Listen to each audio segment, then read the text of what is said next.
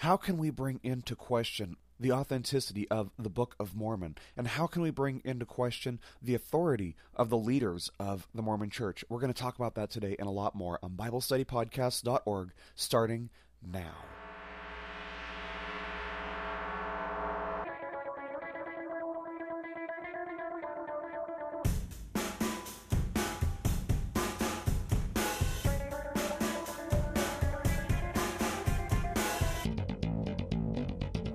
Hello, everybody, and welcome once again to BibleStudyPodcast.org. Today is Wednesday, October the 31st, and I'm your host, Toby Logsdon.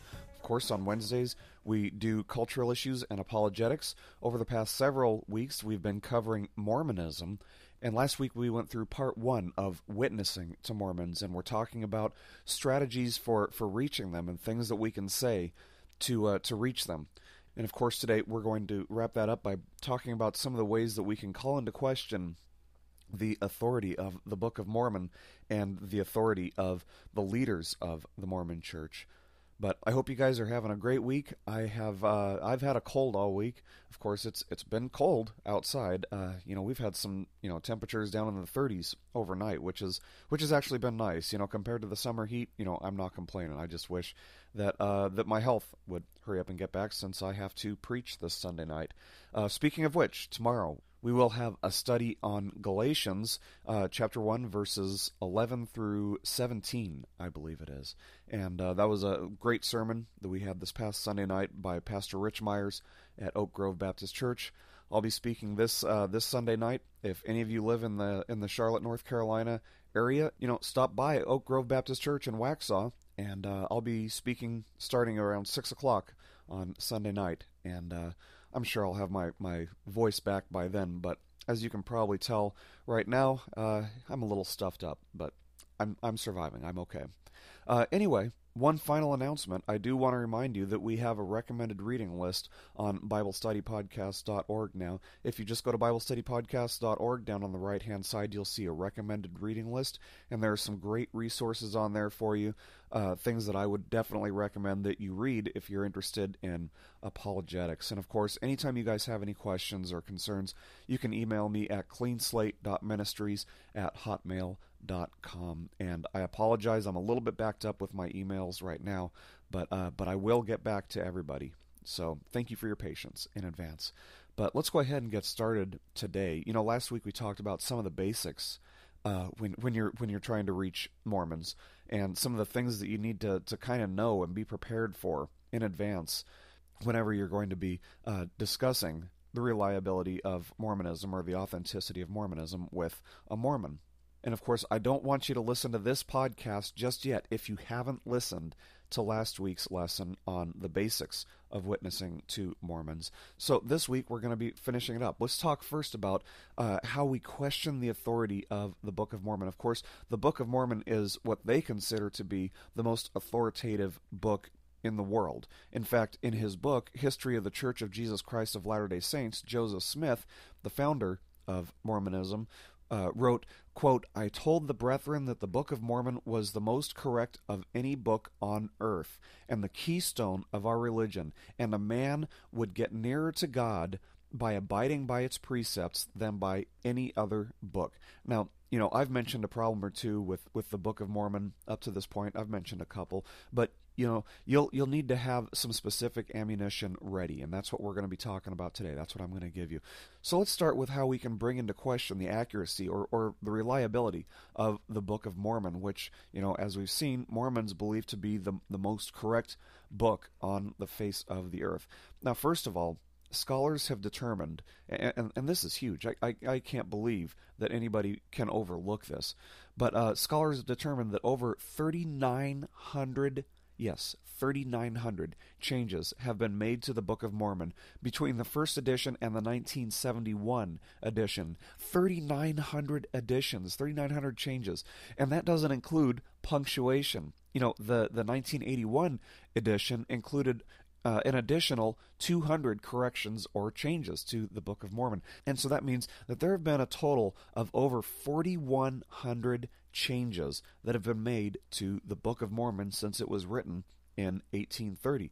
Now, Mormon scholars are going to defend this by saying that most of those errors were typographical or grammatical, or that it was punctuation, things like that. But let's look at the evidence here. Joseph Smith, in his book, The History of the Church of Latter-day Saints, he wrote that when he translated these golden plates, that were written in this ancient language, that a very bright light appeared above him, which proclaimed, quote, "These plates have been revealed by the power of God, and they have been translated by the power of God. The translation of them which you have seen is correct."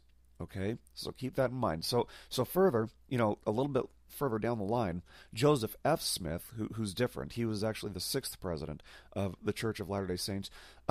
So anyway, he was recognized as a prophet himself, Joseph F. Smith was. And he wrote in his journal that Joseph Smith, the original founder of Mormonism, quote, "did not render the writing on the gold plates into the English language in his own style of language, as many people believe, but every word and every letter was given to him by the gift and power of God." Unquote. Oh, really? Then why have so many revisions been made? Why have there been over 4,100 changes if every word and every letter was given to him by the gift and power of God? Either the prophets of Mormonism are mistaken, or they're false, or the Mormon God doesn't have the power or ability to write something that doesn't need revision or correction. So where is the room for error here? There has to be a mistake somewhere. Somebody's not getting the story straight. And finally, here's another example of how blatant some of the revisions to the Book of Mormon were. The 1830 edition of the Book of Mormon referred to King Benjamin in the Book of Mosiah, chapter 21, verse 28. But in today's version, King Benjamin has been replaced by King Mosiah. So this is clearly not a typographical or a grammatical or a punctual mistake. This is obviously getting people's names confused and changing names around. How is that possible? So here are some things that maybe you want to ask your Mormon friend when you're trying to reach them. First of all, why were these changes made to the Book of Mormon if each letter of each word was inspired and directed and approved by God? Secondly, why did God affirm to Joseph Smith that his translation was correct if the Book of Mormon was going to need over 4,100 revisions and corrections? Why would God affirm something that was not correct? Third, is it possible for a prophet of God to be mistaken? And what does Deuteronomy chapter 13 verses 1 through 8 say? What does Deuteronomy chapter 18 verse 22 say about a prophet who is mistaken? And a fourth question you can ask is, how can this be looked at or viewed as the most correct book on earth? Are you aware that the Bible has been demonstrated by archaeology to be the most accurate ancient book in the world, since our Bible today says exactly what it said thousands of years ago? And actually, we're gonna hit on this big time in just a minute here. And if your Mormon friend doesn't believe you, then ask them. Just come straight out and ask them if they'd be willing to examine the evidence for themselves, because there are plenty of resources, which make available, copies. You can get copies of just pages or books of the 1830 edition of the Book of Mormon. So don't be afraid to ask if they're willing to examine the evidence for themselves, and if they are a reasonable, rational person, they will be willing to look at the evidence for themselves.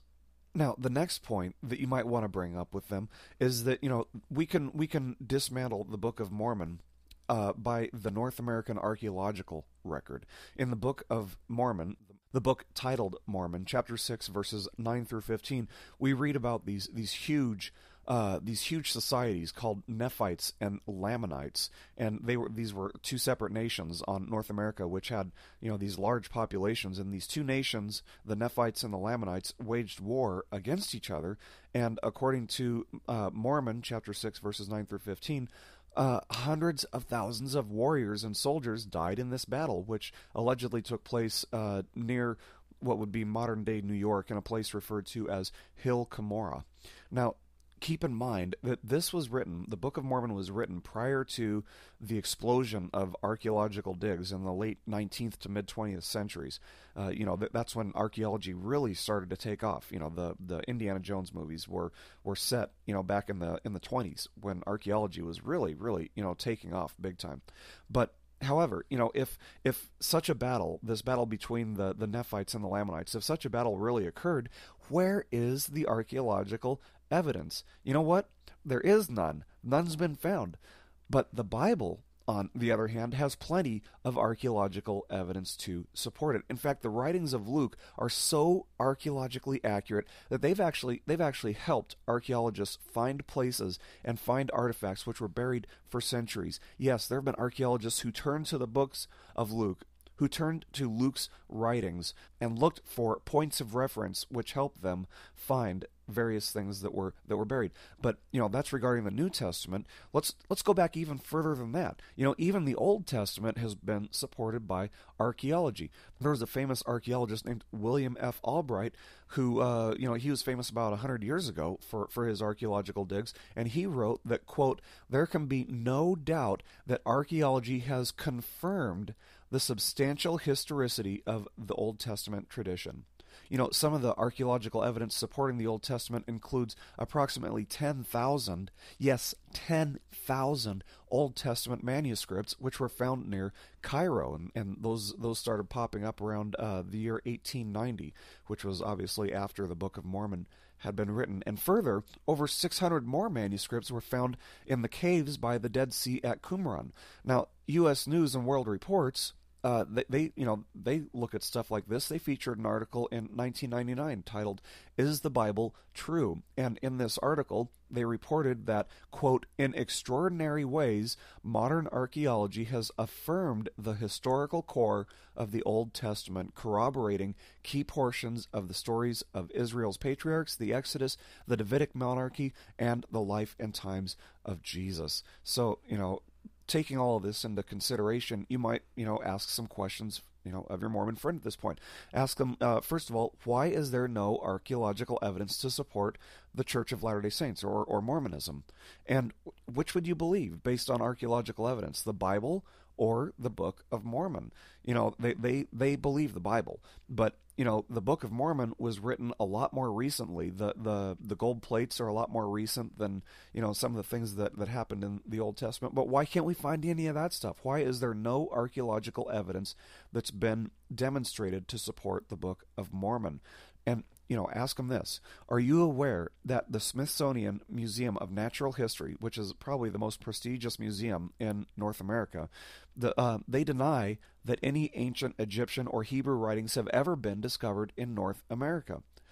So, a final question that you might ask them is, can you show me any hard evidence by non-Mormon archaeologists to substantiate the claims of Mormonism? And you have to be very specific that it has to be from non-Mormon archaeologists, because there are Mormon archaeologists who claim that they've found various artifacts and whatnot, but there are no non-Mormon archaeologists who would claim to have found any evidence supporting Mormonism.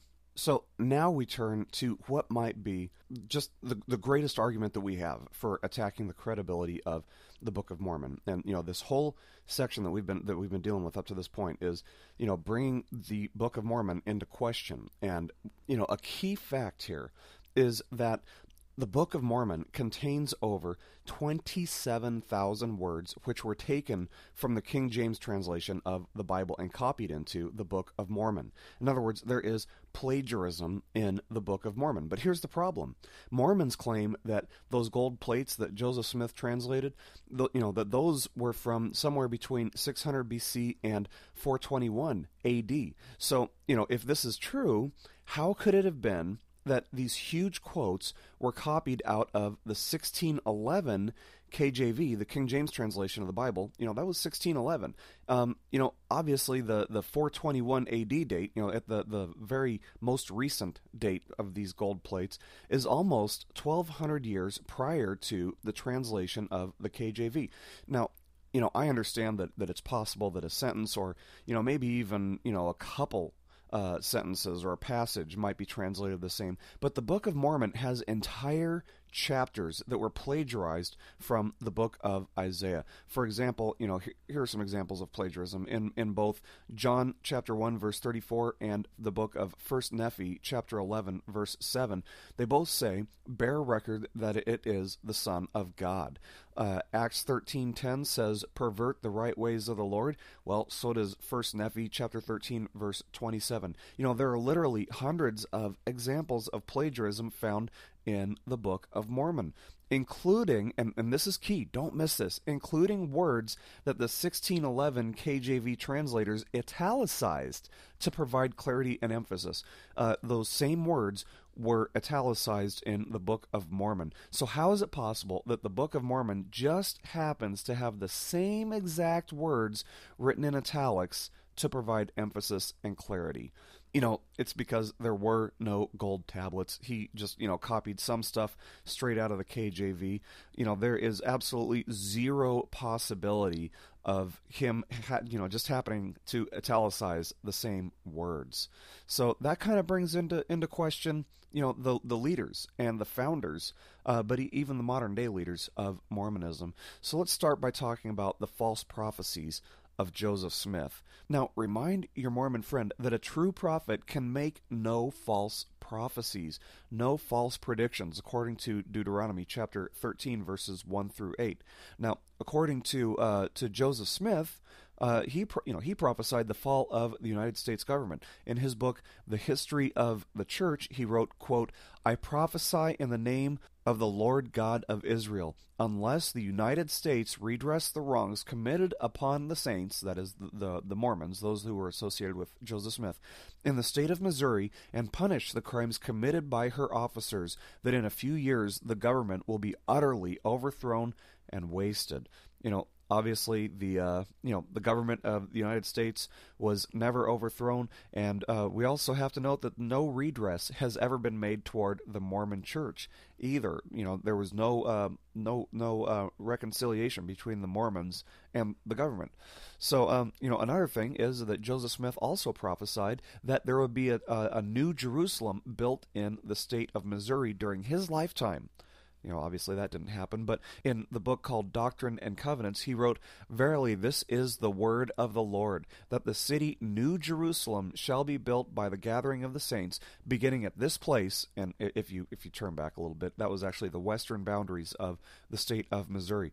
Beginning at this place, even the place of the temple, which temple shall be reared in this generation, for verily this generation shall not all pass away until a house shall be built unto the Lord. So, obviously, no little town or city called New Jerusalem was ever constructed during Joseph Smith's lifetime. So how can he be a prophet of God? These are things which he predicted, which didn't come to pass. Now, what does the Bible say about that? Ask your Mormon friend. What does it say about that? And how can he be called a prophet of God if he's making mistakes? But Joseph Smith wasn't the only one. What about Brigham Young, who took over after Joseph Smith was killed? Brigham Young was a false prophet as well. In his book called Journal of Discourses, he wrote, quote, who can tell us of the inhabitants of this little planet that shines of an evening, called the moon? What? Did he just say that there were inhabitants on the moon? People on the moon? He did. Okay, but he continues. He says, quote, so it is with regard to the inhabitants of the sun. Do you think it is inhabited? I rather think it is. Do you think there is any life there? No question of it. It was not made in vain. That's what Brigham Young wrote. So, you probably don't need to rub their nose in it or drag it on at this point. You can simply ask your Mormon friend if they think that there's life on the moon or the sun. And if they say no, if they have a rational, reasonable mind, they will say no. Ask them how they can follow the teachings of a so-called prophet who affirmed that life does exist on the sun and moon. And of course, if they still believe that life exists on the sun and moon, they obviously don't have a very reasonable mind, and the most you can probably do is just pray for him at that point, to be honest, and serious. That's the point where you kind of say, okay, well, let's talk about football. Anyway, finally, let's address an issue which pertains to the modern day Church of Latter-day Saints as well. Okay, in 1980, there was a man by the name of Mark Hoffman who revealed what was supposedly a transcript that linked Joseph Smith to the occult. He had this ancient or this old transcript or manuscript which linked Joseph Smith to the occult. However, this manuscript actually turned out to be fake. It was plagiarized. It wasn't an authentic document. So before it was all said and done, though, this Mark Hoffman guy had murdered two people. He murdered a bishop who was involved in the purchase of the documents from him on behalf of the Mormon Church, as well as the wife of another man who was involved in this purchase. But, before it was discovered that these documents were less than authentic, that they were fake, the Mormon Church, which had paid several $100,000 for these artifacts, for these documents, proclaimed that they were authentic. So, they believe that the head of the church, the head of the Mormon Church, is a prophet of God. In every generation has a prophet of God, and that's who the leader of the Mormon Church is. So if God speaks today through these so-called prophets of the Church of Latter-day Saints, even today, why did they proclaim that this was an authentic document? If they were a prophet of God, they should have known that it wasn't authentic, or at least they never should have said that this was authentic. So, these are just some things that can hopefully help you get through a conversation or a witnessing encounter with somebody who's a Mormon. I don't want you guys to be intimidated by Mormons. They are genuinely nice people for the most part, and they need the gospel just as badly as anybody else. They need it as badly as we do. So don't be afraid of witnessing to them because they need it. But anyway, that brings our lesson today to a close. My throat is killing me, but I'm going to drink some coffee here in just a second, and hopefully I'll be feeling better here pretty soon. God bless you guys. Thank you so much for listening today, for downloading this podcast. Of course, I want to remind you that we are a listener-supported ministry, and we can't carry out our mission without your support. So if you support what we're doing, if the Lord is leading you to support our cause, our mission, then you can go to BibleStudyPodcast.org, and on the right-hand side, you'll see a place where you can click on support, and you can make a tax-deductible donation to us from there. But again, thank you so much for listening today. I will see you guys next time. Don't forget to listen in tomorrow for our study on Galatians. I will see you guys next week. God bless you.